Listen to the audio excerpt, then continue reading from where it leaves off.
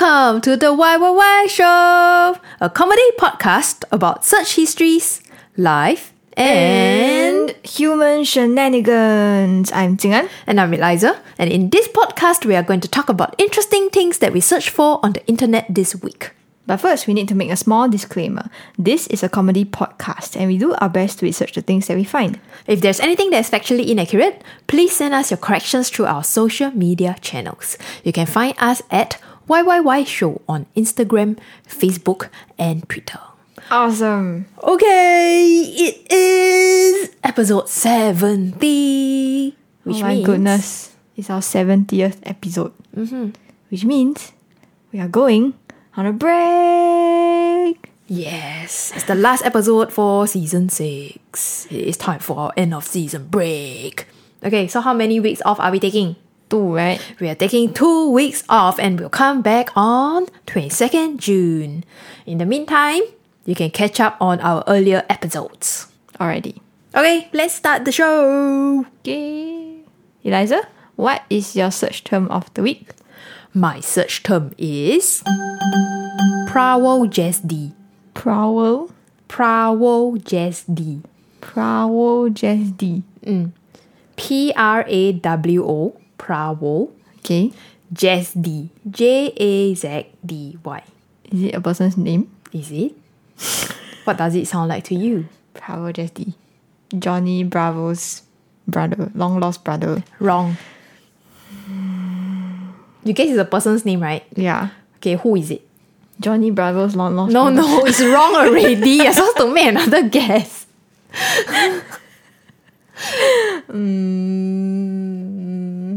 I don't know what kind Come of on, name is come that. on. Prawo-Jesdi. Quick. Prawo-Jesdi. Jessie J's long lost sister. Wrong. One more guess. Last, quick.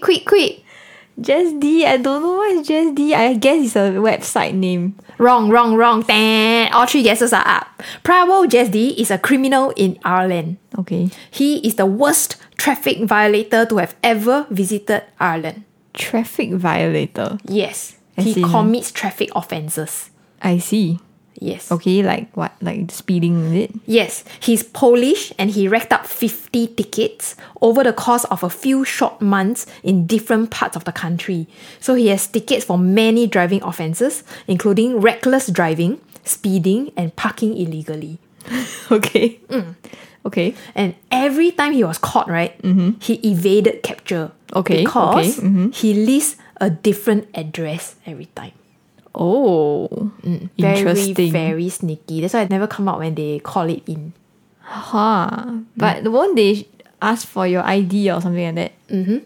Then? Then he lists different address, but people can have the same name, right? Oh. Then if it's always a different address, then when they call it in, then they cannot detect that it's the same person. Oh. Okay. The ID number also always different. Quite smart. But okay. So how was he eventually caught? So that's the question, right? That's the Yes. mystery of Prawo-Jesdi. So of course one day somebody noticed this in the system. Like, how come this person's name, this Prawo-Jesdi, right, appears so many times and for so many different traffic offences, Yes. and then stay different address, then so smart give different IC. Give different IC number. So an investigation was launched by the Gardaí. It's the National Police Service of Ireland. Okay. Okay, do you want to guess what they found? They found that there are many people who have this name Why? because they all steal this identity. Why? What insidious plan was it? What was the insidious secret about? They all want to sabotage the real Prawo-Jesdi. Why? Because, I mean, like, maybe it's like some joke. Then, like, like, you know, then they will, like, say, okay, like, if you have a traffic offense, then you speed very fast or what, then you just put somebody else's name. Then let's all aim this guy. Yeah, something like that. Oh. My initial thoughts when I read about this, right, is I thought that there was a fake ID syndicate.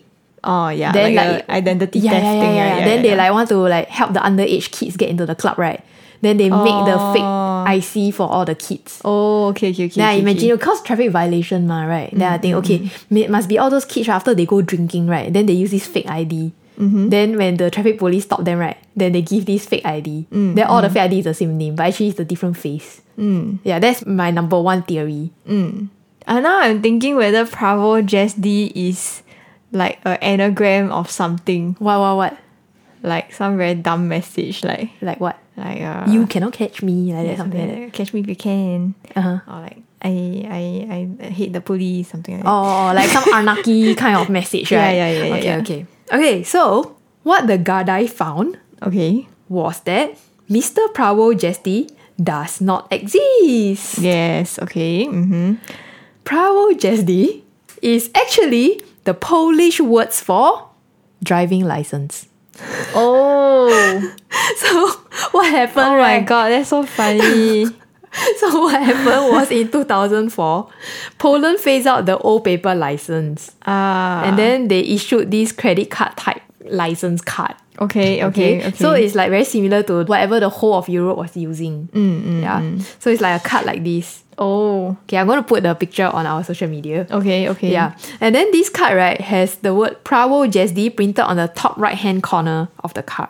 So people thought it's the name of that person. Yeah. Because they don't read or speak Polish. Then they assume that the biggest and most bolded words Is the name. Yeah, it's the person's name. Oh my gosh. Yeah, so the Bravo is the first name, then Jesdy is the last name.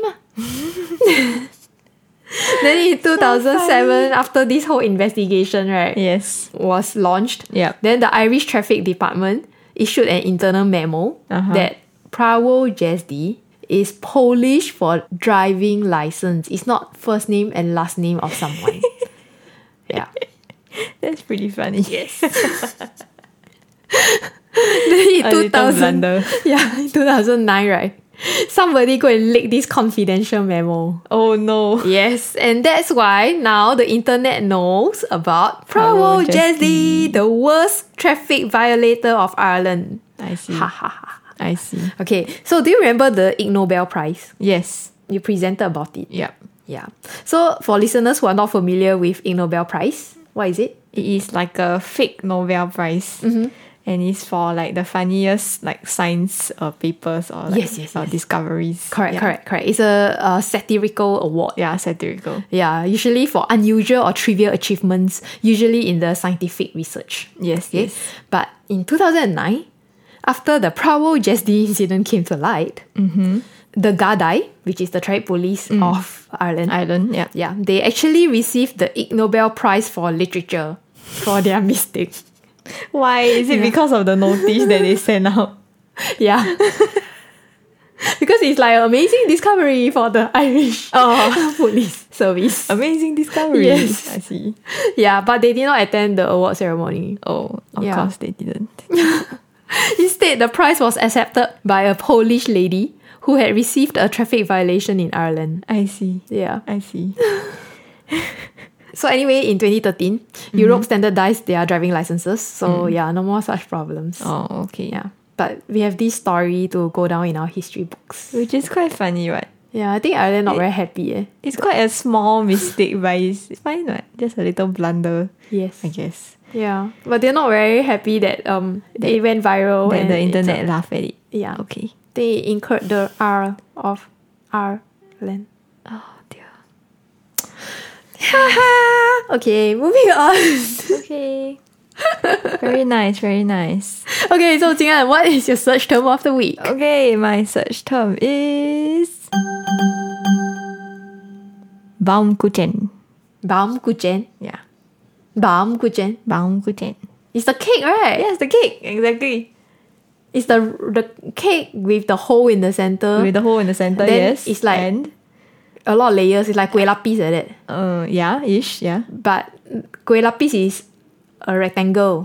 Baumkuchen is circle. 对, yes, correct. Very good, very good. So it is a type of spit cake. Spit. Yeah, like SPIT cake. Of course, it's cooked on a spit. Oh my gosh, she got it immediately. Yeah, so that's what spit cakes are. I know what is a spit and what is a spit cake. Because in Taka, Yes. like Takashimaya, Yes. the shopping mall, Yep. there is a shop that sells this cake, and they actually make it on a spinning thing. Oh. Yeah, and then I saw it with my eyes, them making it. I connected the speed to that. Ah, okay. Because if not, you say spit cake, I will imagine it's a cake made of saliva. Yeah. Yes, me too. When I saw the term, I was like, what is that? Yeah, anyway, it's a type of European style cake made with layers of dough or batter, as you said. The whole thing is baked by an open fire, like rotisserie style. And then the stick can be dipped in a thin dough, or the dough can be poured or rolled on the spit. So basically, it's not only Baumkuchen. Other type of cake also can make on the spit. Oh, really? Yeah. Okay. As in, like, there are other types of cakes that is cooked in this particular way, but maybe not in the same shape. Oh. Yeah. Oh, okay. Yes. Oh, yes, I see a spiky one before. Yeah. Got spiky one. I don't know where I see it on some like travel tower. video. Yeah. Got what? Like a tower of cake. A tower of cake. I don't know, Wow. somehow they made All it. kinds of straight. Okay. Yes, yeah. So this type of cake is generally associated with celebrations like weddings or Christmas. So back to Baumkuchen. The origin of this cake is actually German. Yeah. exactly Correct, right? Yes. Baumkuchen actually roughly translates to tree cake or log cake. Because the rings. Of the tree rings, right? When you cut open a tree, Yes. then you can see the rings, right? Which is the Edge of the tree. the edge of the tree. Yeah. Oh. So that's why they call it Baumkuchen. Yeah. Oh. So anyway, I always read that word, right? And I'm like, but it's always related to a Japanese thing. What? Like, as in, like, it's a Japanese cake, right? Yeah, it is also a Japanese. Like, Japanese make their own Japanese version of the Baumkuchen. Yes, so most of what we normally see right now, right, is all from Japan one. In Singapore, right? In Singapore and, like, I guess in Japan. Oh, okay. Like, Our 7-Eleven also got sell. Yeah, exactly. Yeah, but the Japanese flavor got a lot of flavor, no? It's made popular by Japan. Oh, why? Like, it's super popular in Japan. Why? Okay, so we will talk about that later. Okay, yeah, okay. but anyway, that is why I was so curious about it, because it's not in Japanese, like this word. Like clearly it's not a Japanese word. And I was like, why they keep like making this cake? Then I wanted to know like what language it is. Yeah, so it's German. So anyway, so it's made on a spit, then you brush on the even layers of batter, and then you rotate around the spit around a heat source. Right? Then each layer is allowed to brown before a new layer of batter is poured. That's why there's a bit of brown at the side. It's like the kebab kind of instrument, that they use to cook the thing. But then, right, instead of being vertical, right, it's horizontal. Yes. Are you trying to explain what a spit is? I suddenly thought of it. It's like suddenly it appeared in my brain. Okay. Anyway, then after that, when you take it out, then you can cut it, then you can see the rings like a tree. Yeah. So typically a Baumkuchen has about 15 to 20 layers of batter. But some skilled pastry chefs can actually make up to 25 layers with the entire thing weighing over 45 kg. Oh my goodness. 45 kg? 45 kg eh. That's the weight of me eh.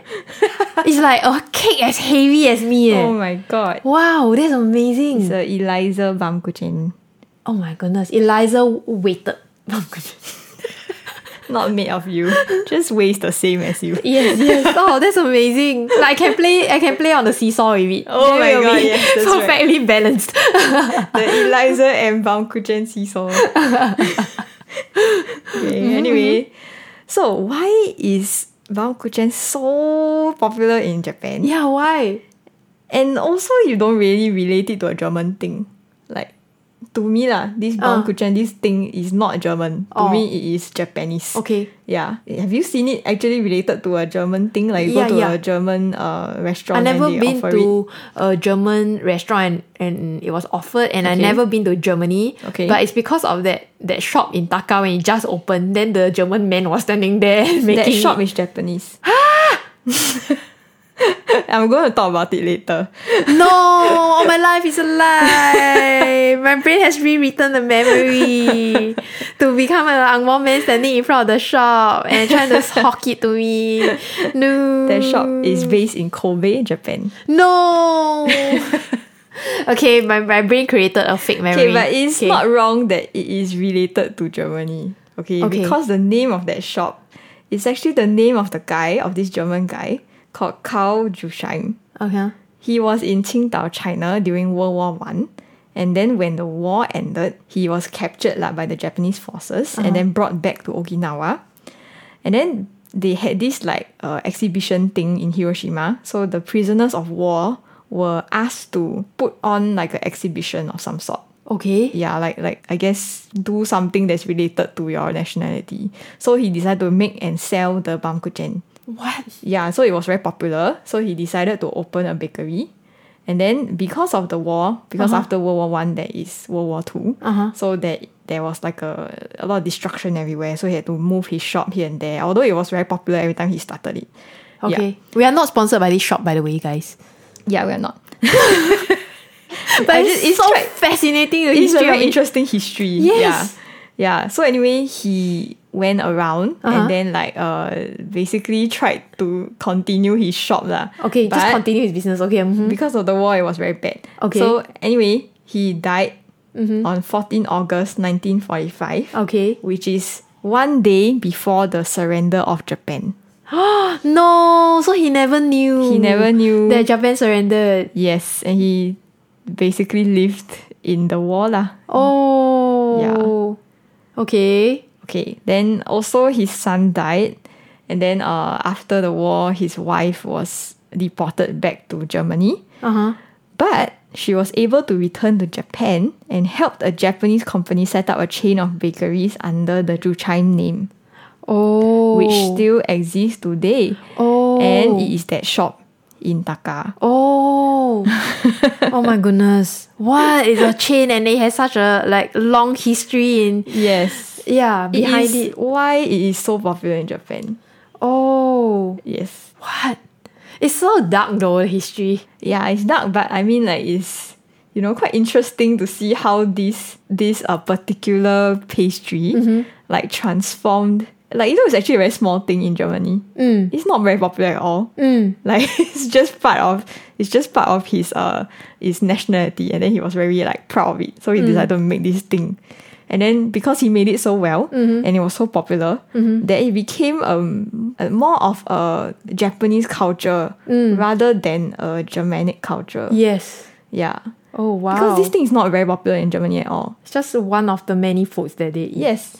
Oh my goodness. Wow. Yeah. Fascinating. So why is it so popular in Japan? Because it is a very popular gift at weddings because of its ring shape. And also it symbolizes love and adoration. And it's very intricate, right? And Yes, it's very yes. difficult Like to many layers, right? prepare, right? So Yes. it's the care and love that you give to this cake. It symbolizes that. Oh. Yeah. Wow. By the way, you can find this Baumkuchen everywhere. You can even find it in Singaporean convenience stores. Yes.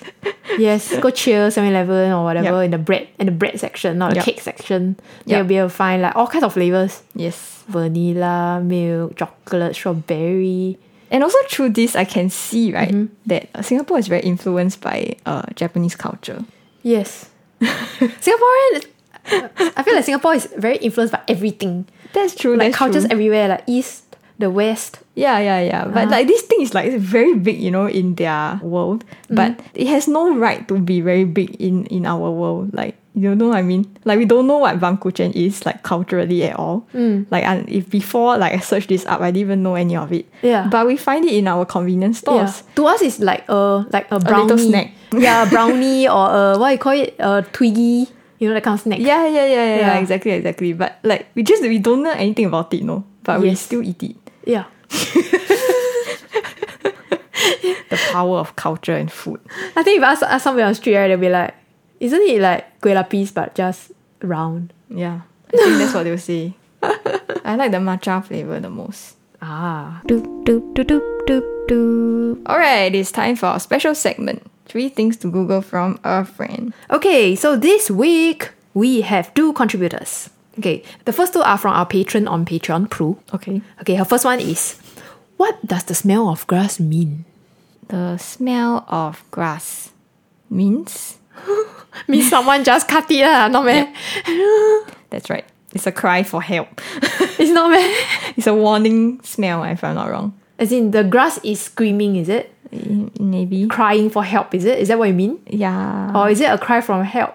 It's like it gives off a smell to warn the other plants or something like that. Oh, I thought you meant that the person cutting it is crying for help. Oh. No, it's not. Okay. So you meant that the grass is crying for help. Is mowing your lawn a cry for help? Okay, let's Google it. What does the smell of grass mean? How do you know this? Excuse me. How do you know this? The smell of cut grass in recent years has been identified as the plant's way of signaling distress. What? But new research says the aroma also summons beneficial insects to the rescue. What? Huh? It can summon insects to rescue it. Yeah, yes. How do you know this? Excuse me. I don't know. I read something about it before. What nonsense? Something like a distress signal. And then like it wants to... Like it's a SOS lah. This is amazing. The plant signals the environment via the emission of volatile organic compounds, which are recognized as a feeding cue for parasitic wasps to come to the plant that is being eaten and lay eggs in the pest insect. What am I reading? Very interesting. Very interesting. Oh. So right, the plant, after being attacked by the blades of a mower or jaws of a predatory insect, they will produce these defensive proteins and secondary metabolites to repel the pest because the smell is a bit strong and sharp. Yeah, and it also makes itself less appetizing. Okay, Yeah. yes. So usually they will secrete this thing when like some kind of insect go and eat it. Yeah. Yes. So you'll secrete this very smelly, noxious, Yes. and not nice to taste thing. Normally it's not like this massive like genocide killing. It's not a lawnmower usually. It's humans that create the lawnmower. Yes. But the smell, this smell is to repel the insect, make the insect go away. Yeah. But it also attracts this parasitic wasp. Yeah, so then right, the parasitic wasp, right, they will come to the plant and then they will lay eggs in the caterpillar's body. What? Yeah. This parasitic wasp is not eat the plant one. The thing that eats the plant is the caterpillars or some kind of insect. So the parasitic wasp were like, this smell means something is eating the grass, and then this smell means that I can lay eggs inside the this caterpillar. Yeah, caterpillar or this whatever animal. But the wasp cannot save the grass from the lawnmower. Cannot. I mean, I guess it can try to lay eggs in the inside the lawnmower, but nothing will happen. Oh man, this is crazy. Apparently the rush of chemicals also like stimulate the formation of new cells at the grass, the wound site. So it closes faster. Oh. And then it can also like act as antibiotics to prevent bacterial infection and inhibit fungal growth. What? This is amazing. Oh wow. We just smell them, we just like, oh. So nice the smell. Yeah. Yeah, that's all. Yeah. Like grassy smell, that's all. But then it has so many functions. Okay, so just now I was talking about the parasitic wasp. They will lay the eggs inside the caterpillar, right? The smell that is released is called jasmonic acid. Okay. Because it was first discovered through jasmine plants. Okay. But the very gross thing is that when the eggs hatch inside the caterpillars, Yeah. the little wasp babies will feed off the caterpillar from the inside. Oh my god. And then this will make the caterpillar sick. Oh no. And then the caterpillar will eat less plants. Yes. And then it will slowly die lah, of course. Yes. Yep. Eee, so poor that's thing really and gross. Nature is metal. Why does it always do these things? So gross, huh? Okay, well, moving on. Next one. Okay, so her next search term is there jury duty in Singapore? Not that I know of, at least currently. Jury duty is like we must go and judge a case, right? Yeah. I think like every citizen has the responsibility to like attend a jury or something like that. I think in America it works like that. Okay. Like you it's like what is it called? Community service like that. Oh. Yeah. Oh wow, so cool. Yeah. That means I can decide the fate of a criminal. Yes. You are part of the jury, which is normally made up of maybe like 20 people or something. 12, is it? I don't know. We need to Google this. We are so unfamiliar with jury duty. So jury duty, according to Google, is an obligation of US citizens who receive a summons from a court to appear on a particular day and time to potentially serve on a jury. It is a civic responsibility. Oh, wow. So what if you don't go, then what happens? Failing to report for jury duty is illegal and results in a wide range of penalties. The judge can hold you in contempt of court. The punishment for missing jury duty can include a fine of up to $500, a jail sentence of up to 10 days, or both. And it differs from state to state, but generally you have to pay a fine. What? Or you go to jail. So interesting. You will actually be sent a postcard stating that you failed to appear. Then you need to tell them, why you never appear. Maybe you got COVID or what, right? Then you must have a real reason. It's like Singapore and NS like that, you cannot just don't go NS. Oh. Yeah. This is you cannot just don't go for jury duty. Interesting. A jury must begin with at least 6 people and no more than 12 people. So you were correct. Interesting. How many times do you have to serve jury duty, right? They can only choose you once during the calendar year. Oh, of course lah. If not, they keep choosing you, then after you don't need to work already lah. So do we get paid for this? As little as $5. Oh. Okay, fine. Well, I guess maybe they give more on other cases or Some places you will receive, this is where, I don't know which country. This is in California, I think. You will receive $15 per day. Then you will also receive 34 cents reimbursement for mileage. Okay. So if you drive there, then you can claim your petrol fee. Then got people ask, can I volunteer for jury service? No, cannot. You must be selected at random. Of course, it makes sense lah, right? Because if you volunteer, then maybe you know something about the case. Yeah, exactly.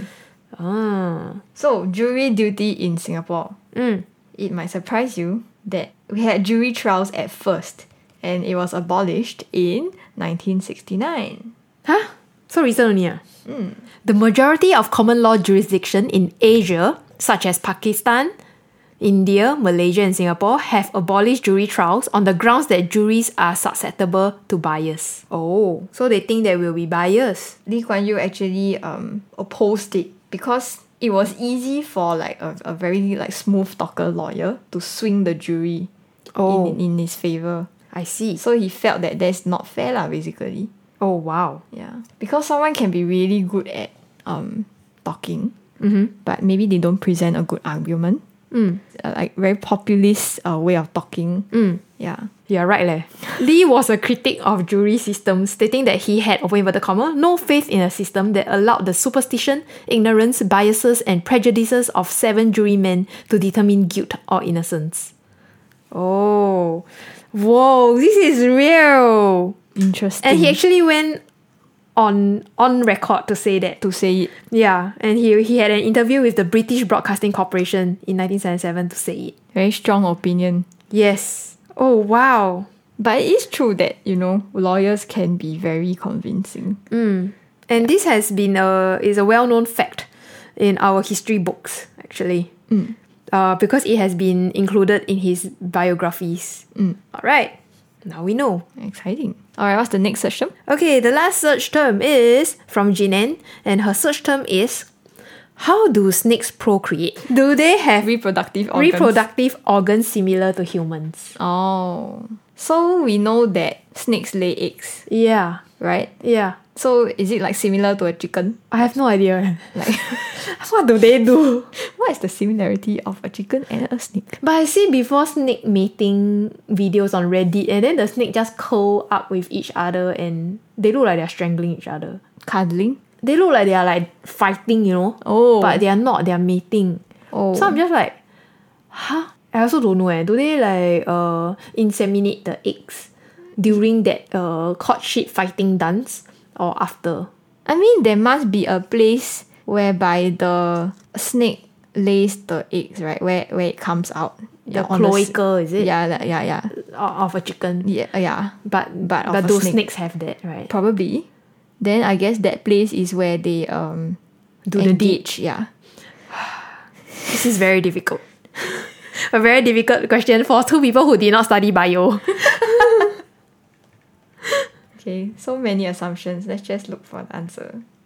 Okay, so most snakes do reproduce sexually, though there are some instances where asexual reproduction is possible. So there are snakes that are just asexual.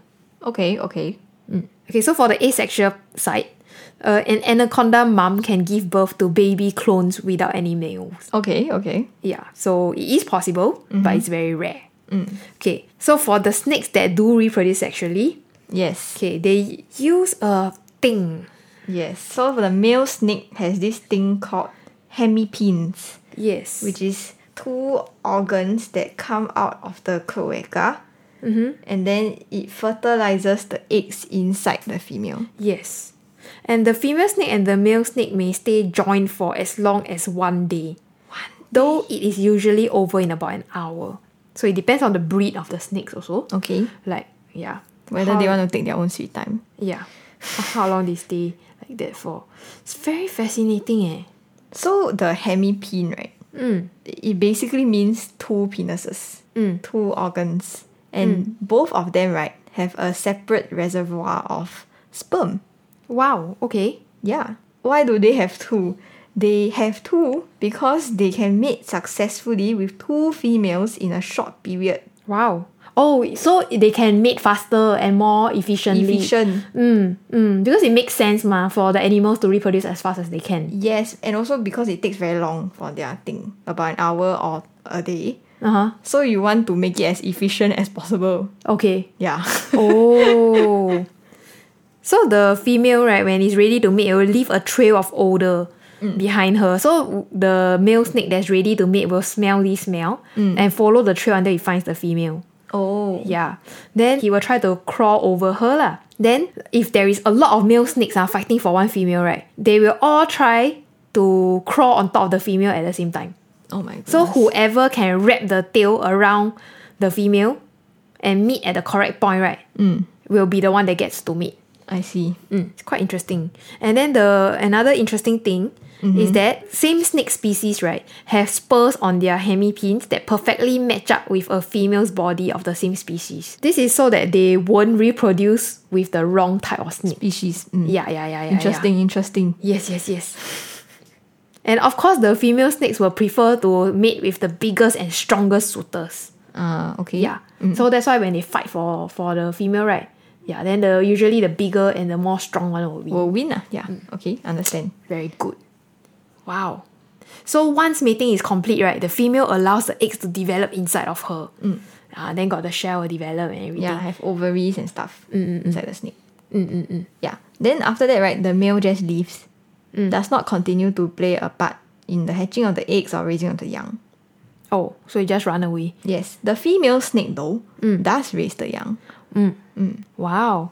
So it can incubate in her for around 1 month before she lay the eggs in a shallow nest. Yeah. Also, mother pythons, right, they don't eat anything during their pregnancy and can lose up to 40% of their body weight during this time. Wow. And it can be quite fatal. Wow. Yeah. The sacrifice of having babies. Indeed. And then some species of females, actually many of them, they actually leave their eggs once they are laid and let the babies fend for themselves. Depends lah. Yeah, correct. Yeah, so most of the baby snakes, they are born with all the instincts necessary to survive from the moment they hatch. But of course, once again, this depends on which species it is. Yeah. And in case you're curious, right, sea snakes, right, they live in the water and they breed in the water, but they have to slither onto land for at least long enough to give birth. Wow. So they give birth on land, not in the Yeah, sea. correct. Interesting. This is very fascinating. Alright, I guess that is just the tip of the iceberg for snake reproduction. Yes. There's a lot more to go into. Alright, that's the end of our special segment. Alright, Liza, what is your second search term of the week? My search term is... Are tiger prawns really called tiger prawns, or is it just a Singlish term for it? You mean like is that they are like name Yeah. known globally? Yes. Is that their name known around the world? Or is I it think so, just a I think so. Singaporean thing? Maybe. What do you Probably. Yes. I think so. Okay. Yes. But first, right, before we go into this Tiger search prawn. term, what is tiger prawn first? You want to describe it? I mean, it's a prawn that's normally very big. Uh-huh. And then it's like when it is not cooked yet, it's like grayish. And then like there's stripes along the shell, that part. And then it looks like the stripes on a tiger. Then how we eat? We cook it. Uh-huh. Then we peel off the shell and we eat it. I mean, what cooking method we use? But okay, yes. Usually, What do you mean by what cooking method? Just cook we it however you usually want. we usually stir fry it, or we usually barbecue it lah. Like Singaporeans. Oh, you mean, yeah, okay, sure. Yeah. We can steam it also, what? Yeah, people do steam it also. Yeah, so tiger prawns are these very huge prawns that Singaporeans love to eat. Can be the length of a finger up to the length of your hand. Yes. Very big, very bouncy, very juicy. Yes. Yeah. Then places like Newton Circus, the food center. Yeah, the they will Newton, sell this. Yeah, they will grill it, then sell very expensive. Yeah. Yeah, there's a famous case where 6 American tourists ordered 8 prawns at Newton. And how much was it? $239. Oh my gosh. Yeah. It's crazy. Okay. Okay. So yes, what are tiger prawns, and are they really called tiger prawns? You say yes, probably, right? Yeah. Around the world, people call it tiger prawns. Yes. Yes. Their scientific name is Penaeus monodon. Okay. And they are known as the giant tiger prawn or Asian tiger prawn. And they are huge. They are huge. Yeah, they really can are. grow up to 33 cm long, but are usually between 20 to 30 cm long. It's like, the size of your plastic ruler in school. In school, yes. Yeah, it can be up to The that long length. one, the long one. Yeah. Yeah, they're actually the largest prawns in the world. Wow. They are very big. Their local names are Gao Chap Hei. Okay. Literally means 9 stripes prawn. Oh. Although the prawns might not have exactly 9 stripes. Or 老虎虾. Yeah, which is translated to tiger prawn. Yeah, tiger prawn. So the tiger prawn connoisseurs, they will usually pay more for the wild ones than the farmed ones. Do you know how to tell the difference There is a difference. between the wild caught ones and the farmed ones? Yes. there Color is. difference. What color? The wild one is blue, slightly. I don't know. I'm just making a wild suggestion. Okay. A wild guess. Okay. Good pun. Okay. Then The farmed ones are not so blue. oh, Like I think the ones in the wild maybe are blue and yellow or something like that. she's just making things up. Yeah, I'm I'm just just making making things up. When I was looking at the pictures, I was like, I can't really tell the difference. But okay, well, the wild ones usually come in a variety of colors. So they are usually from greenish black to rusty brown. So Okay. there's a range of colors. I see. Yeah, grey also have. So what's the difference? The farmed ones are more uniform in size. And they have a bluish grey color. So your understanding of it is tongbale. Oh. It's the wrong way around. The bluish grey one is the farmed ones. Oh. Yeah, okay. the variety of colour one, or the brownish, green, black, all that. I have been trained. Yeah. Okay. That one is the wild caught The ones. wild caught. Okay, Yes. got it. Okay. I think if you don't put it side by side for me, right, I cannot tell the difference. Of course. Yeah. Okay, another big difference is the price. Yeah. The farmed ones, of course, cheaper lah, right? They're about $23 per kg, Singapore dollars. Okay. The wild caught ones are almost twice the price. What? Yeah, around $38 to $40 per kg. Wow. That's very expensive. And the wild ones are seasonal. Oh. So only certain times it will have lah. I mean, right? Yeah. Okay, Okay. makes sense. Interestingly, the natural distribution of tiger prawns is actually in the Indo-Pacific area, which is the area we are in. Yeah. So we can find them in the waters around Southeast Asia. Yes. Yeah. But this also means that we can also get these prawns in places as far as East Africa or Northern Australia. Oh, So okay. yeah, they swim around. Yes. Yes. As prawns do. Okay, so why do we like them so much? It's nice lah. Prawns are nice lah. It's delicious. Delicious. Yeah. The meat to shell ratio is very high, Yes, actually. okay. It's even higher than lobsters. Lobsters are the shell a lot, then the meat is like, Yeah. Yes. yeah. that's But right. this, like, tiger prawn is like the meat a lot, then the shell is like a little bit. Yeah, so the ratio, right, affects the amount of effort that you take to peel the thing also. Correct? Because like for example for lobster, right, it's like to get the shell off is also very difficult. Yes. Yeah, it's much higher effort than a prawn. Yeah. So that's why we love it so much, right? That's why we like the prawn. Yes. There's also a smaller version of the giant tiger prawn. It's called the green tiger prawn. Or soi ka hei. Okay. It's small leg prawn. Okay. Yeah. I mean, to me, when I look at it, I still think it looks the same lah. Okay. Apparently, it's different breed. Okay. Yeah. Then this one is usually used for those jumbo prawn mee or jumbo prawn soup. Oh. You know, those kind outside. Oh, is it the little legs is green? Or something? Is Yeah, it it's green leg? greenish. It's more greenish Oh, in color. okay. Yeah. So there are actually many other types of prawns that we consume. Yes, in yes, Singapore. yes. Yeah, it's not possible to go through all of them. Yeah. We but- like prawns a lot as a country. Yes. But yeah, tiger prawns are really called tiger prawns. Nice. Okay, so Jing'an, Yes. what is your search term of the week? My search term is... Can we hear sound underwater? Yes. Of course can hear lah. Yes, you can hear. Okay, correct. But the sound is what kind of sound? But is it really with our ears? And is it different? Like underwater? Yes, it's different underwater. It's different, right? You can't... It's like... It's a blue blue blue blue. It's like muffled lah, muffled. Yeah. Right, It's right, blue right. blue blue. Okay, so generally, right, sound generated underwater stays underwater. So for example, if I make a sound under the water, then somebody on land cannot hear that.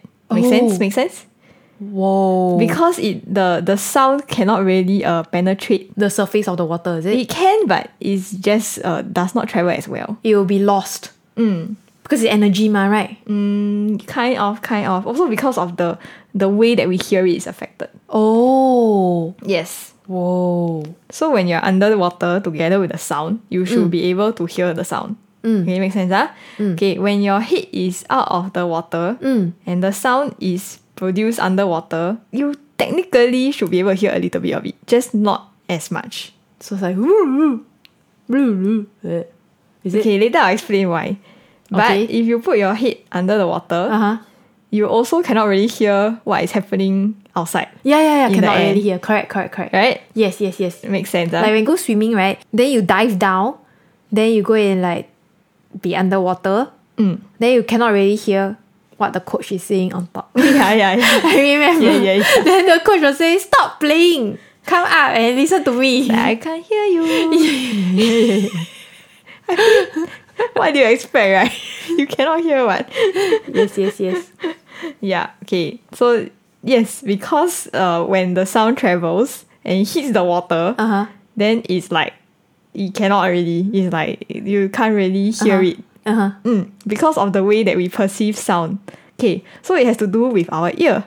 Our ear. Our ear. I thought it's about the density of water and air. Yes, that also, but also our ear. Like, that's one of the thing. Oh. Yes. Okay, so our ear, right, is made up of the outer ear, but like the eardrum is the middle point between your inner and outer ear. Okay, when sound comes into your ear, which is vibrated air, so it will like make onto your eardrum. Yes. Then after you get this, you hear this sound. Yes. Because you hear the vibration. Yes. In a sense. Yes. Okay, so when you're inside the water is covering that part of your ear all the way into your eardrum. Yes. So how are you supposed to hear anything? Oh. Okay, so that's not the end of it though, because there's another part of your ear that is more connected to the bone. And that part, right, is connected to the skull. So to your bone basically. And then when you hear the sound underwater, that's what you're using to perceive the sound underwater. So it actually vibrates a little bit of your skull. What? That's why it sounds a bit like boomy. Oh, yes. Oh my goodness. Like drummy lah. So you actually feel the sound more, then you hear it.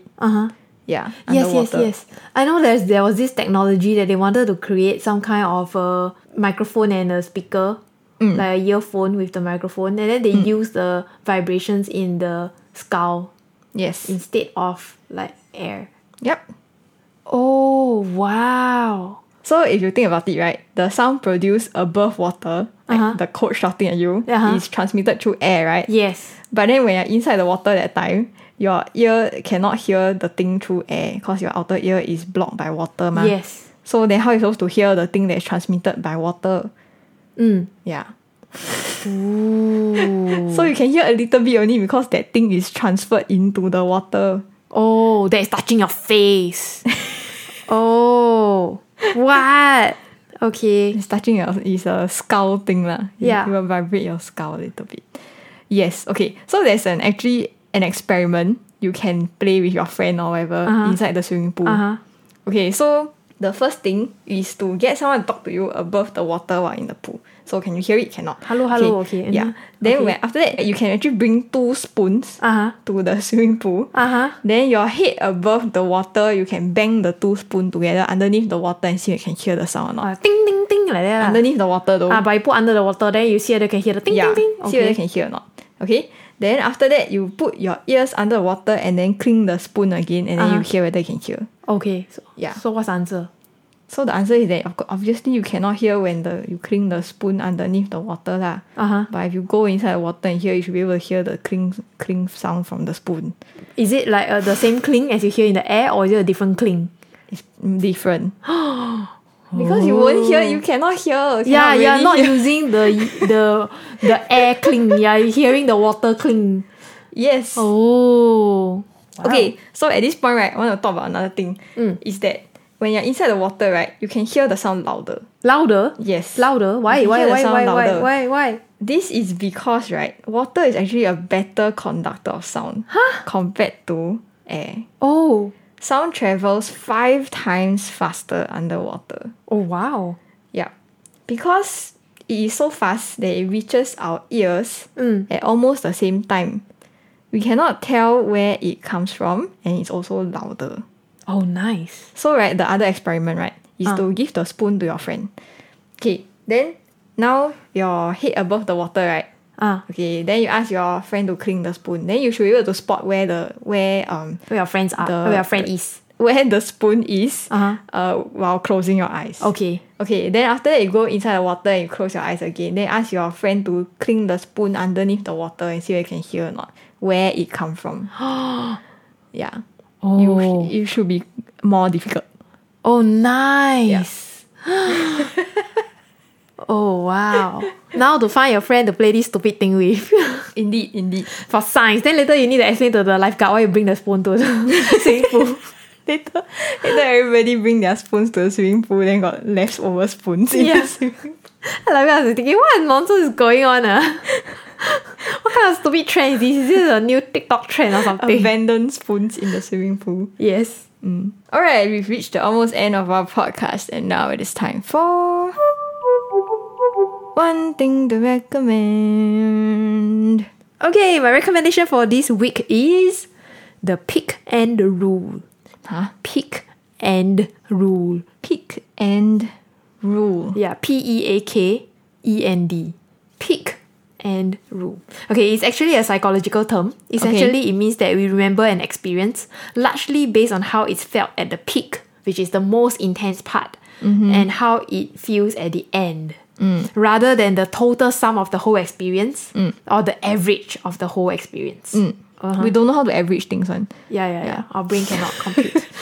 Yeah, so it inspired me to change the way I end my day. Okay, so instead of just doing my work and being done with it and then just like unwind and go sleep, right? So every evening, right, before I unwind, I will do a quick recap in my journal. Okay. So I'll write down the highlights of the day in point form. Okay. 3 things or people that I'm grateful for. Then I'll grade my day. Yeah, so the highlights is for the peak. Yeah, then this whole tiny ritual is for the end. Yeah, then I will strive for an A2 kind of day. So 70 marks can already. Yeah, because A star is too stressful. A star is like 90 marks. Yeah, so I feel that like as creatives, right, we always strive for mastery and perfection. Yeah, but it's counterproductive. Yeah, too stressful. Yeah, and I think A2 is just right, 70. Yeah, at the end of the week, right, I will see how many A days I have. Yeah, so if I have many A days, right, means my week was an A week lah. Very good lah. Okay. Yeah. Yep. Yeah. Then if I feel bad for no particular reason, yeah, then I will be like, feelings are not facts. Yeah. Because I feel like my brain always con me.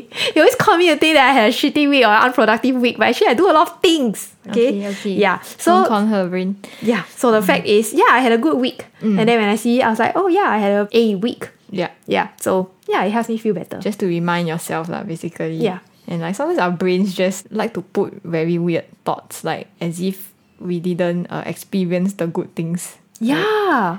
I mean, we covered it in the episode before lah, Yeah. like that our brain is primed to like pick up on the negative, more than the positives. Yes. Yeah. Okay. Okay, my recommendation for this week is Ya Boy Kong Ming.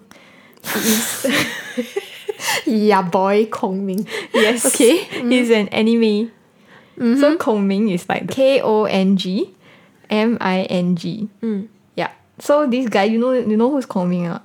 Is he Confucius? No, that's Kong Zi. Kong Ming is not Kong Zi. I thought Kong Ming is his real name, then Kong Zi is his short name. No. His real name is Johnny, but okay, never mind. That's a different story. Johnny?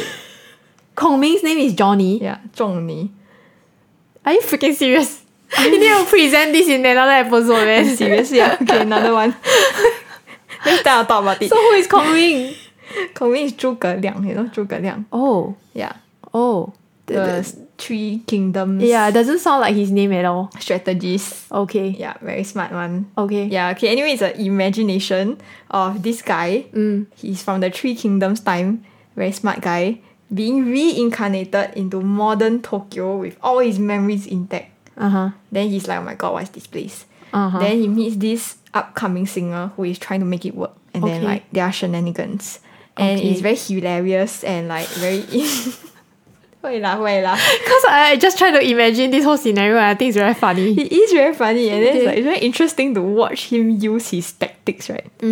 Inside the modern music world. And it's like strategy, Yeah, that kind of thing. Okay. Quite fun. Okay. Yeah. Alright, we've reached the end of this week's podcast. Thank you, Eliza, for making this podcast with me. And thank you, Jian, for doing this podcast with me. If you have Googled anything interesting lately, you can drop us a DM or comment on any of our social media accounts, and we will search it up on the show. You can also follow us on our Twitter, Instagram, or on our Facebook page where we post images of some of the things that we talked about today.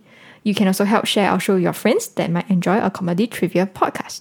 If you'd like to support us, you can head over to our Patreon page and give us a small contribution to help us keep the show running. And now, we're off to record One More Thing, a patron-only podcast called One More Thing. So, see you there!